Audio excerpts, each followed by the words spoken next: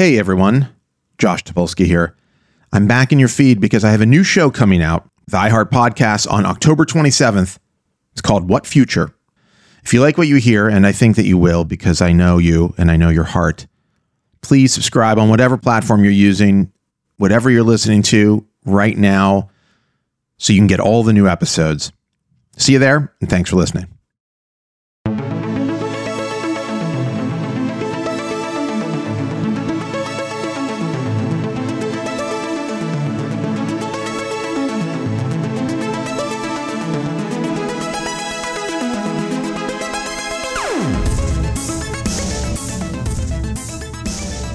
Hello, my name is Joshua Topolsky, and you somehow have tuned in to What Future, my new podcast about interesting people in an interesting time on an interesting planet.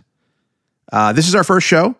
We have not shared a full episode with any other human beings yet. Anyhow, it's all come together very rapidly, but also it took forever, which is weird, but sometimes that happens in life. And I'm just very pleased to get started and talk to people and hopefully, crack open your brain and then pull the brain out of the skull. Actually, I'd be cracking open your skull and then I'd be pulling the brain out. I mean, metaphorically, not actually, and then putting your brain back into your skull. So that's probably what the show is going to be like for most listeners, I would imagine. So the first show is October 27th. That's today. That's right now if you're listening to it on the day that the show came out. And I know that you are. All of you. And it's very close to Halloween, which is my favorite holiday. And just generally speaking, October is a kick-ass time of the year because it's spooky and it's fall and there's pumpkins and the weather's turning, but it's not too cold yet. And a lot of good horror movies come out. And so, of course, around Halloween, you start thinking about horror movies and scary stuff and ghost stories. And I have a deep love and a deep passion for, the genre is called horror, but I think my relationship with that genre is sort of there's a very specific kind of horror I like. And I think when I imagine the perfect sort of film, the one that is most sort of sweet to me in the month of October, I think of this movie by John Carpenter called In the Mouth of Madness. I've never seen it, and I love John Carpenter. I've never even heard of it. Oh my God, that's insane. You have to see it immediately. By the way, if you're wondering who this voice is, that's my producer, Lyra Smith, Hi. Who will be making appearances. She'll largely be telling me about what movies she hasn't seen. That's just... Yeah. Now, In the Mouth of Madness is the third in his Apocalypse trilogy. The first one is The Thing. The second one is Prince of Darkness, which was, it probably competes for being my favorite John Carpenter movie. It's that or In the Mouth of Madness. I kind of don't know which one it is. And I first saw In the Mouth of Madness. I don't think it was the first John Carpenter movie I saw, but I maybe wasn't so aware of his entire output. I probably had seen They Live and a few others. But one night I was at my parents' house. I was not living there at the time, but it was late at night. I don't really know why I was there. Maybe I had gone there to eat some of their food. This is not an important part of the story, but it is a part of the story. Anyhow, I was sitting on the sofa, I was flipping through channels, and I had found this film. And I was probably I don't know how far into it, but I had walked into this movie that I had not seen before. And it was these two guys at a diner talking, and there's this man walking across the street with an axe in his hand, and it's a New York City street scene, and everybody's screaming and running away from him, and he's just walking towards, and eventually smashes the axe through the window. It's an unbelievable sequence, but I was like, what is this? What is it about?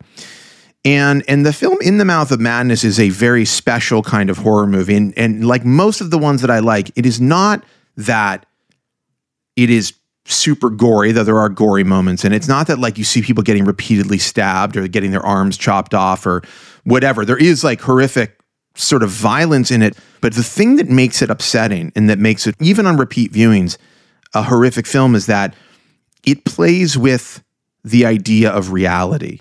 It plays with what we think of as our reality versus what it actually might be, and that our perceptions of this reality feel like sometimes they're just on a razor's edge.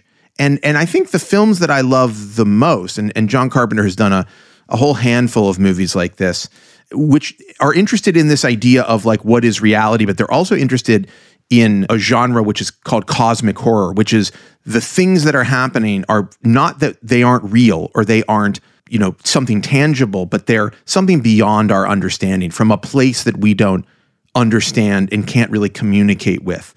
So when I think about the best horror, the stuff that I love, and I would say David Lynch movies fall into this category, something like Lost Highway or Mulholland Drive, there's a lot of sort of this undercurrent of something isn't right with reality, like something is broken here, and you kind of feel like you're never on solid ground with where it's going and what might happen next. And that got me thinking, as we are entering Halloween and Halloween season, about the horror of actual reality that we're currently living in. Like the fact that every day it feels like something truly cataclysmic or at the very least extremely disturbing is happening, right? If it's not, World War III or school shootings or, Trump winning in 2024, it's some form of, sort of huge distress that we're all experiencing. And I think that it's hard sometimes to navigate that stuff in your daily life and then go and enjoy something that is supposed to scare you, right? It's kind of harder to be scared now because we have so much that's terrifying in reality.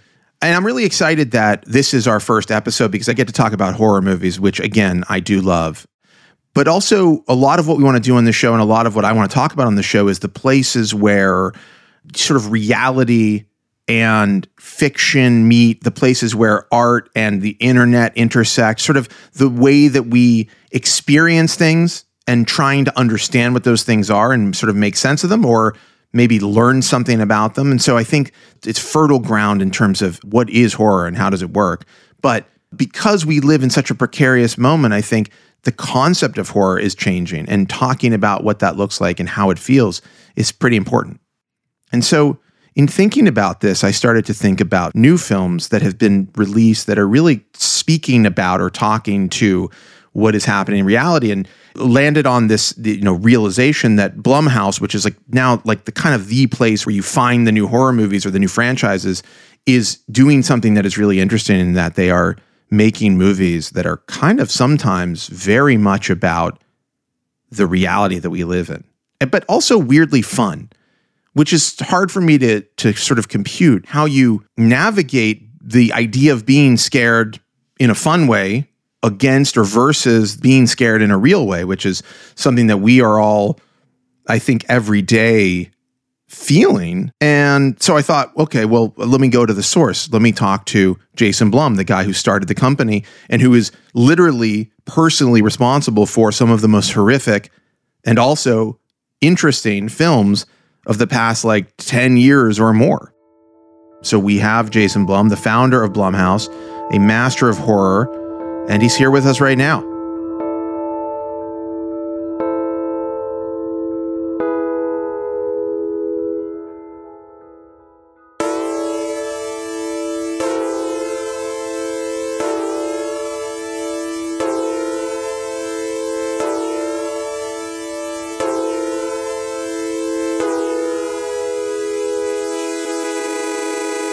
Jason, thank you for being here.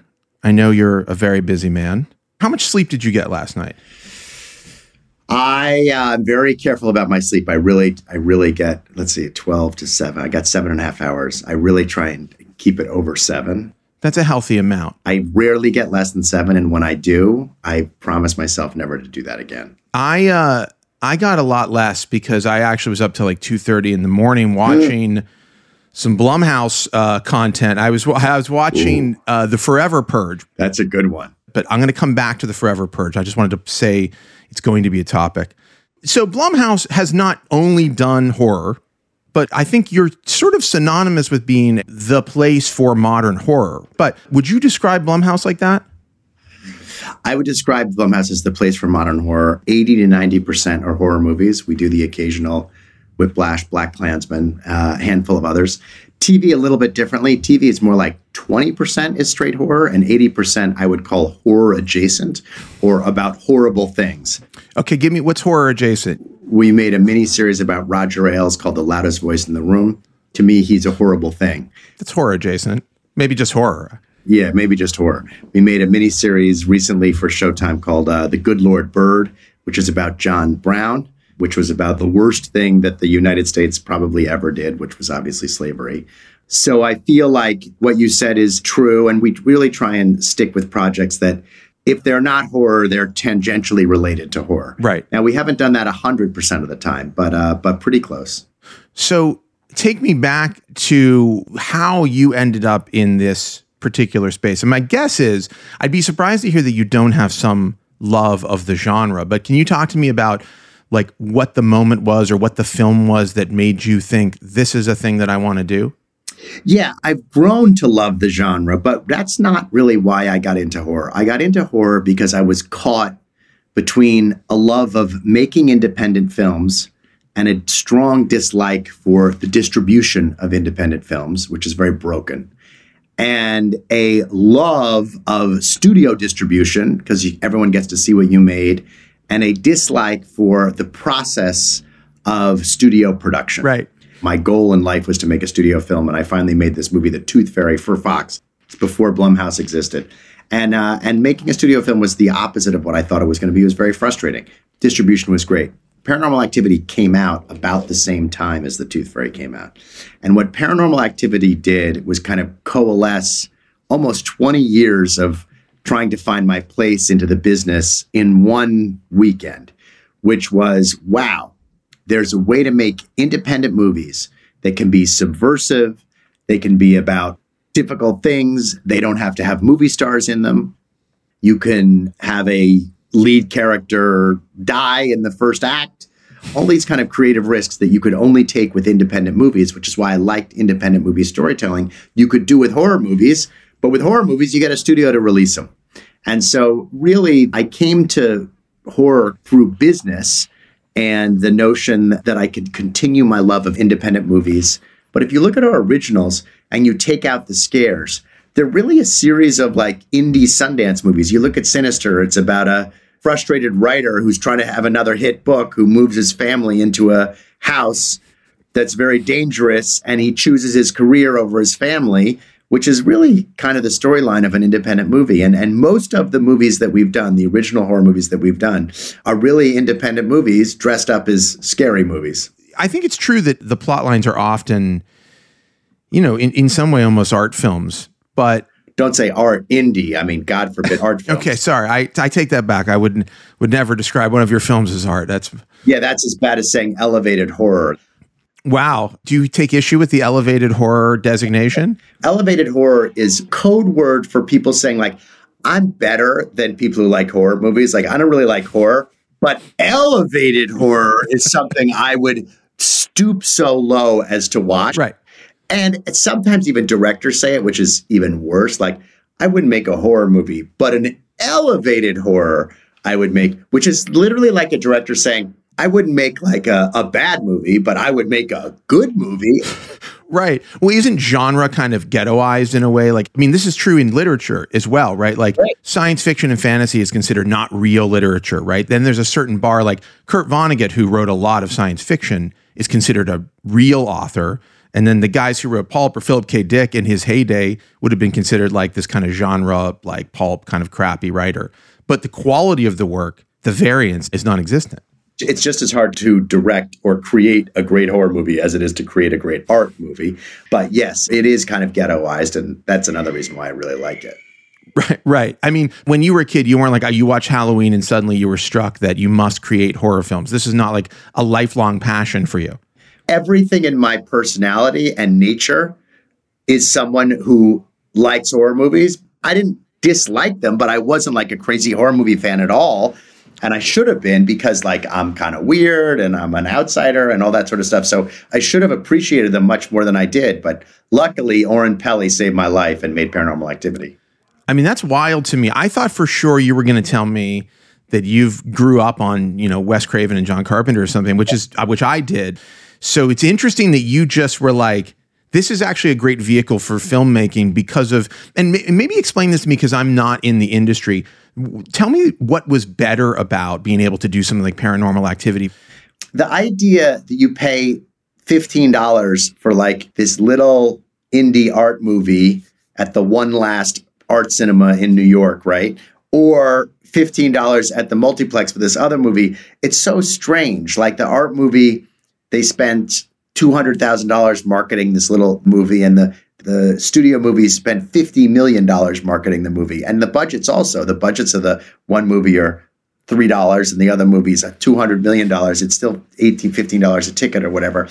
I just was always so frustrated that you'd work so hard on this movie, and it's just very hard to get distribution. And once you get distribution, because they're competing for screens with these behemoth, huge American corporations, it's just very hard. So your movie doesn't play for very long. And if it does, it's a miracle. And you're begging everyone for favors. You beg people to go see it, versus this machine that puts like 3,000 versions of your movies out on Friday night. Just way more appealing to me. But so is there a shortcut with horror? Is it that it plays to larger audiences, even though you can? Yeah, there's a huge shortcut with horror, which is it's like this Trojan horse. Like you can sneak these crazy stories into this totally mainstream system. You can sneak Get Out, or The Purge, The Purge is a movie about gun control in America. Now, if you pitched a studio, said, hey, I'm going to make a movie about gun control, they would show you out of the office before you got. They don't want to make a movie about gun control. It's a nightmare for them. It's political. No matter you're pro or con, half the audience is going to disagree with you.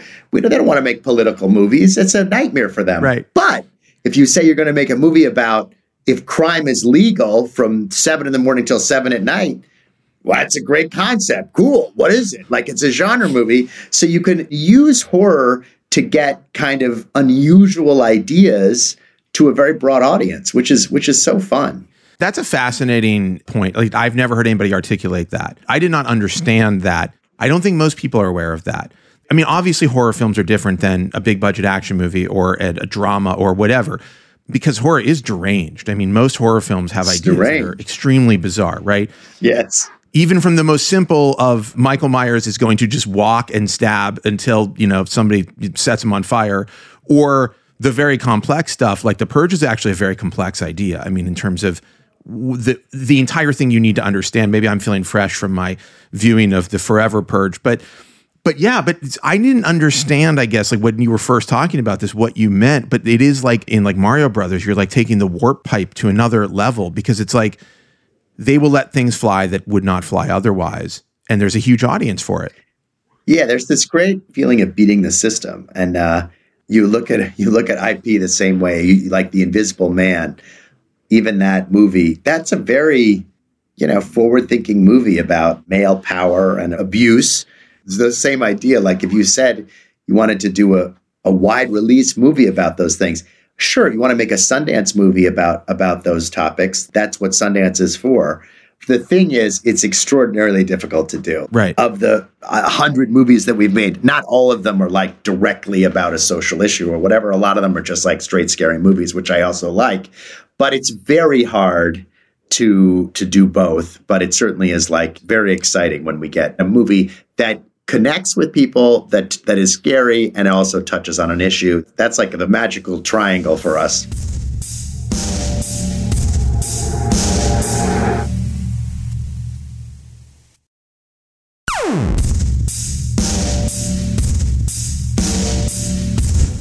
Then let me actually bring it back to what I started talking about, because I've been thinking a lot about this. And actually, I wasn't intending to watch The Forever Purge as a component of this conversation, but then I ended up realizing it's almost the perfect movie to have watched, discuss it, because so many of the Blumhouse films do touch on pretty serious political and societal issues. If you don't know what The Purge is, by the way, and I don't know how you wouldn't, because it's been a very popular series, it imagines an America where one night out of the year, all crime is legal.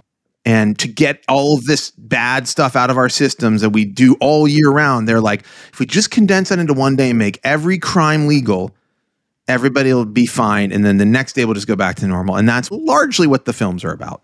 And there's 5 of the Purge movies and a TV series. Anyway, the most recent one is, unabashedly about like white supremacy. Just not even hiding it. It's got actual Nazis in it. And it depicts an America which I think feels frighteningly possible at this particular moment. There's a character who's listening to gunfire, and he says, "That's American music, the different guns." And I think it's pretty fucking spot on, right? Like for the climate. But we live in a world that is terrifying in a million different ways. I think right now, like we're, on the precipice of maybe a world war. We've got like crazy economy stuff happening. There's still, MAGA and Trump stuff and, real neo-Nazism in this country. How do you approach where to draw the line? Like, for instance, we have school shootings in America, right, where kids get killed on a pretty regular basis now. It's terrifying and horrible and like about the worst thing you can think of. A movie about that wouldn't be fun, right? I mean, I think we can agree that wouldn't be like a fun Blumhouse production, and you probably wouldn't go there. But how do you know when to draw the line? How do you make those decisions about what political topics you can go there with them? Well, there's a lot of things to unpack in your question. The first thing is that horror has to be scary. If you just depict violence or you just depict something gross, it's not scary. Right. So you have to make that distinction. And then the second thing you're asking is, people have different points of view about this. It is my point of view that the more you show and depict, the more people are talking about these things, and the more conversation there is about bad things in the world, the more chance there is to fix those bad things, right? Right. Some people have a different point of view about that, which is okay. We don't have a meter for how far we'll take something. The Purge movies are a good example. The Purge as a franchise, all 5 movies are, and the TV show too, the underlying topic of all of them is gun control.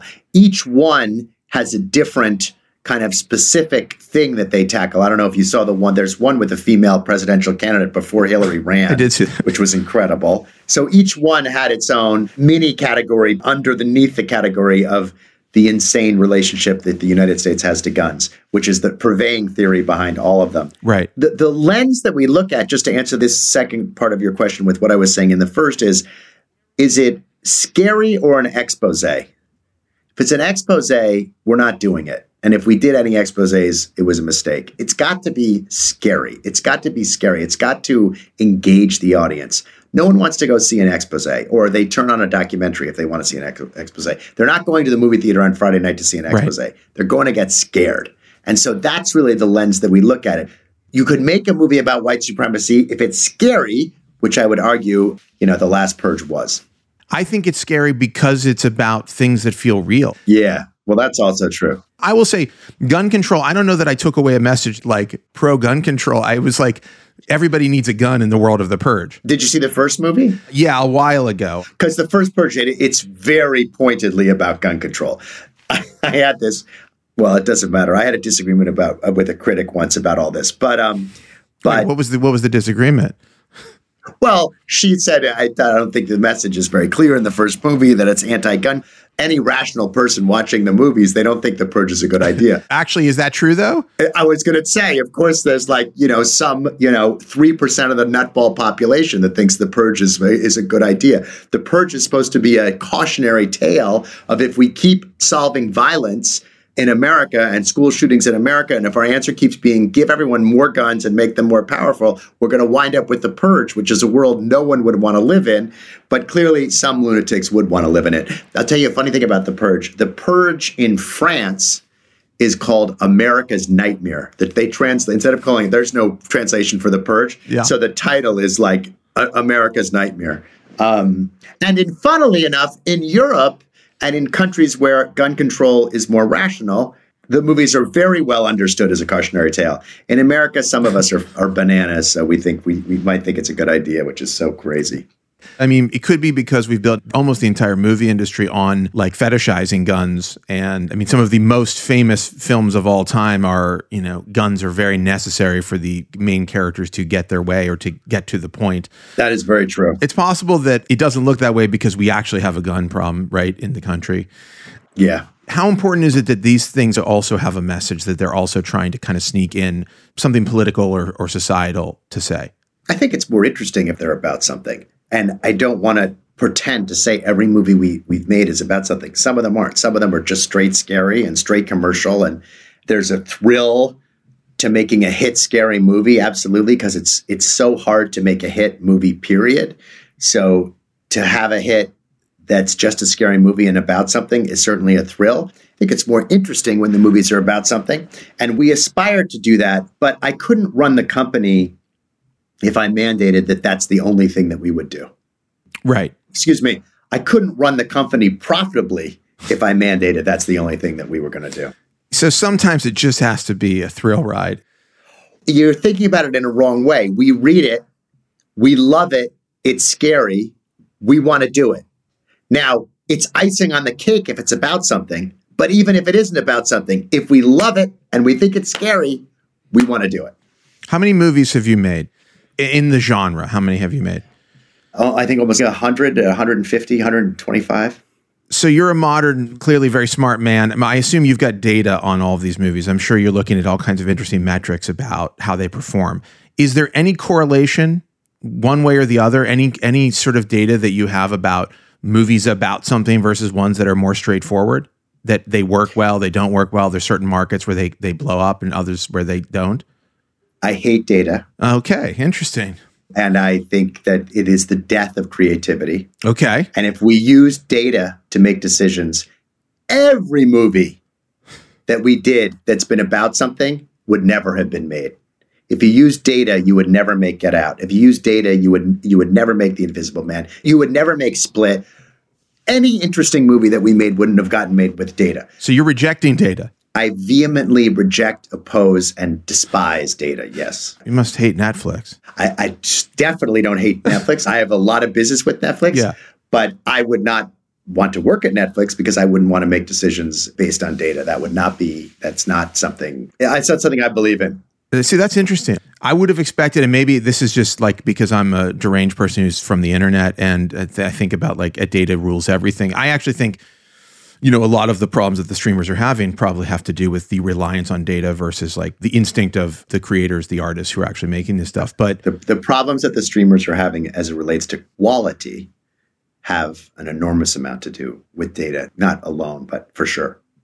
So that actually kind of leads into something I wanted to ask you about, which is, I don't know how much you've studied Roger Corman. Roger Corman, for those that don't know, and I apologize if you do know, was a producer who essentially started sort of the wave of B movies in Hollywood, and he employed really, really famous directors, and he basically gave them no money but let them sort of do whatever they want, like Ron Howard and Martin Scorsese and Jonathan Demme and Peter Bogdanovich and Joe Dante. I mean, crazy directors worked for him.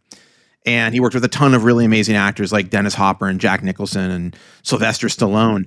But he made all of the movies really cheaply and very quickly and just like was cranking them out. Anyway, I've watched interviews with you and I've read stuff. I think Planet Money did a show about Blumhouse and this kind of like, cheap, fast and dirty method. But to me, it reminded me a lot of what I've, read and heard about Roger Corman. Was any of what he was doing an influence to how you've done this? Yeah, I mean, I didn't know much about Roger Corman. In other words, I didn't like look at his company and say, we'll do that. But we share a lot of DNA with Roger Corman. We also don't share a lot of DNA. There's a lot that we do that's the same, which is we make a lot of low budget movies for sure. And no one gets paid unless the movies make money, all that stuff. The biggest difference between Roger Corman and Blumhouse on the movie side of the business, TV is another thing altogether, but on the movie side of the business is almost all of his movies were done by first-time directors. We almost never do movies with first-time directors. Hollywood puts an enormous amount of emphasis, great for our company, kind of dumb, I think, but great for our company, on a director's last movie. So even if a director's done 3 great movies, if the last movie hasn't performed well, it's more difficult for him or her to get a job than it should be. So I'm particularly focused on either showrunners, people who come from TV, Jordan Peele, right? Or directors who maybe their last movie wasn't a big financial windfall, but they have that in their past. James Wan comes up with Saw 1 and 2, like one of the most successful horror movies ever of all time. He makes these 2 movies for Universal that are interesting movies. They don't quite connect with audiences. The guy cannot get arrested. He comes into my office. He pitches me, I'm going to make Saw again. I have one constraint. I want it to be PG-13 because he doesn't want to be known as the Saw guy. Comes up with Insidious. We just shot our 5th Insidious movie. Guy came up with The Conjuring. Guy's one of the most prolific, most successful people in Hollywood and one of the great artists in Hollywood. And he made a movie for my broken down company. I had made one movie when it came to me because no one would make Insidious. That's crazy. Which is the difference between us and Corman. And that's a big difference.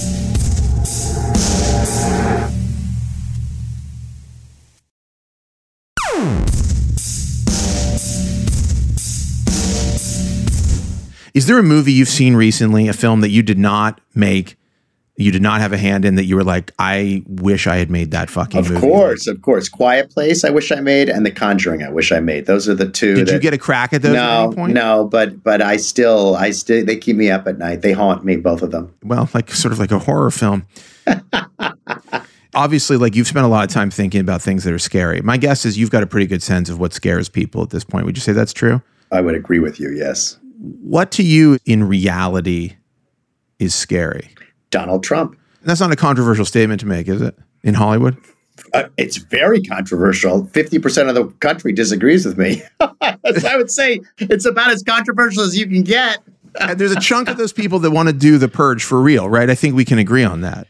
You don't want to say, you don't want to go that far. I would not go that far. I will not say that. I'll say that. We made a great movie. If you were going to ask me, one of my biggest regrets I have is that The Hunt didn't get the kind of release and the attention that it should have gotten. The Hunt was a movie that was controversial, right? I actually did not see The Hunt, so I'm a bit ignorant here, but... You watch that tonight. The Hunt's one of the best movies the company's ever made. We would have been talking about The Hunt 3 right now, but Trump tweeted about it and a journalist wrote a story about it that was incorrect, but that's all it took to doom the movie, and the movie was doomed.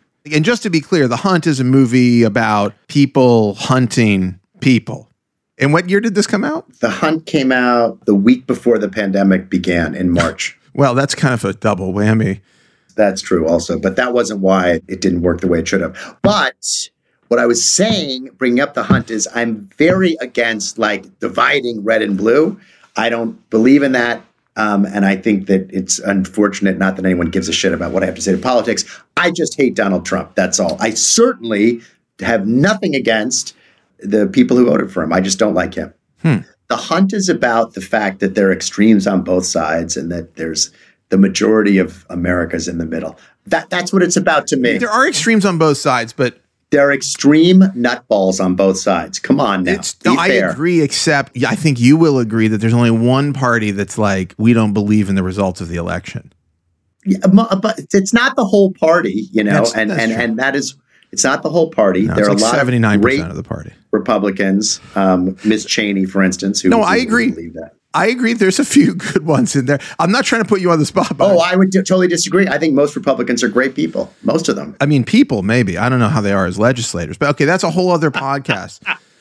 That's a whole other story. Anyhow, okay. So, and this has been so interesting. Actually, so much more interesting than I could have imagined. I'm so glad. Not to say I didn't think you would be interesting, but you had answers that I did not see coming. You thought you were going to have a fanboy conversation. No, I don't know. I don't know what I thought. Your comment about data to me is kind of blowing my mind because everybody in the industry. Data is, you can't create. Could you imagine going to an artist who paints paintings and say, let's look at the data from the Gagosian Gallery of the artists that have sold in the last 10 years. Now paint something based on that. Yeah. Data is death to art and creativity. But I can imagine that. And it does happen for sure. I mean, it's happening right now. With paintings? I have no doubt that somebody is studying what has been successful in art, and they are looking at who is out there that is in a style or in a genre. It's the beginning of the end of American dominance and culture will be data. Okay, and your next film was going to be it's going to be a horrific film about data. It's going to be a horror movie about data. This is actually good. One other thing I wanted to talk to you about, which is you made a movie. It's called Unfriended Dark Web. Yeah, 2. We made 2. There's 2 of them. Okay. Yes. I mean, basically, it's kind of about the internet, right? Very much so. Whenever I see a movie that uses the internet or like a cell phone as a device, like technology, I find that it's very hard to be scared by anything happening on the internet. Do you have to work extra hard to make the internet or a phone scary? Is it even possible? It's impossible. I think that Timur and the guys who made that movie came as close as you can.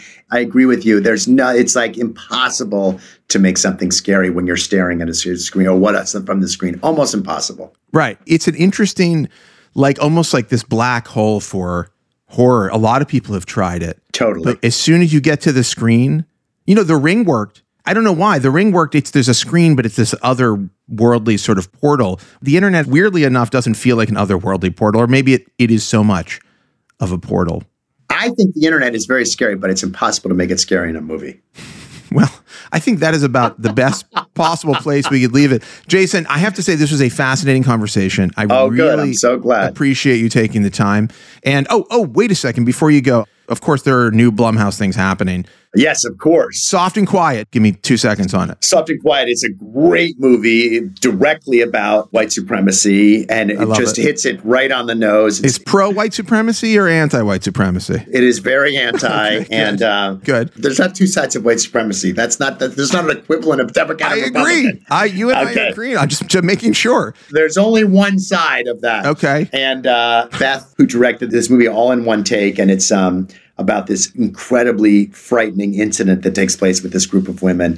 And it's spectacular. I love the movie. And it's one take. It's one take. Yeah. And it's great. And it's great. And it's great. And I hope everyone sees it. Okay. That's coming out November 4th. Nanny, which sounds like, I'm not an expert, but there's no way the nanny is like a good guy in this movie. November 23rd. Well, no, the nanny is quite good. It's the people who employ the nanny. Oh, the nanny is the good guy. Problems. Interesting. Okay. Well, I mean, I don't want to, you got to go see the movie, but the movie's great. Okay. Yeah. No spoilers. Yes. That's coming out November 23rd. Actually, in this last one, Megan, which I assume it's pronounced Megan, not M3 again, but Megan is amazing. The trailer's out now. The trailer's fucked up. The trailer's upsetting in a big way. You know that, right? See the trailer. It's terrific. And it's made with James Wan, the gentleman I talked about earlier. He's my producing partner on it. And the movie's just fantastic. It opens in January. It's very, very, very, very scary and creepy and will haunt you at night. The trailer's haunting me. Did you expect the viral kind of thing to happen with that trailer? Did you see that coming? I didn't expect it, but I hoped for it, and I'm glad it happened. See, if you'd studied the data, you would have known that was going to happen. But right. You're not paying attention. If I studied the data, no one would have seen the trailer. If I studied the data, we wouldn't have made the movie. Exactly. All right, Jason, thank you so much. You come back and do this again sometime. It was a great pleasure. I'd love to. I really enjoyed it. Thanks for having me. Thanks for being here. Bye-bye.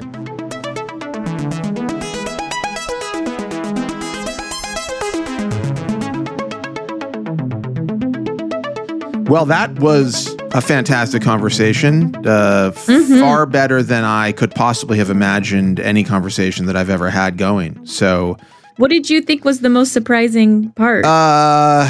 He had very strong feelings about Data, which I feel like is very encouraging to me and exciting because his films are successful and a lot of people love them.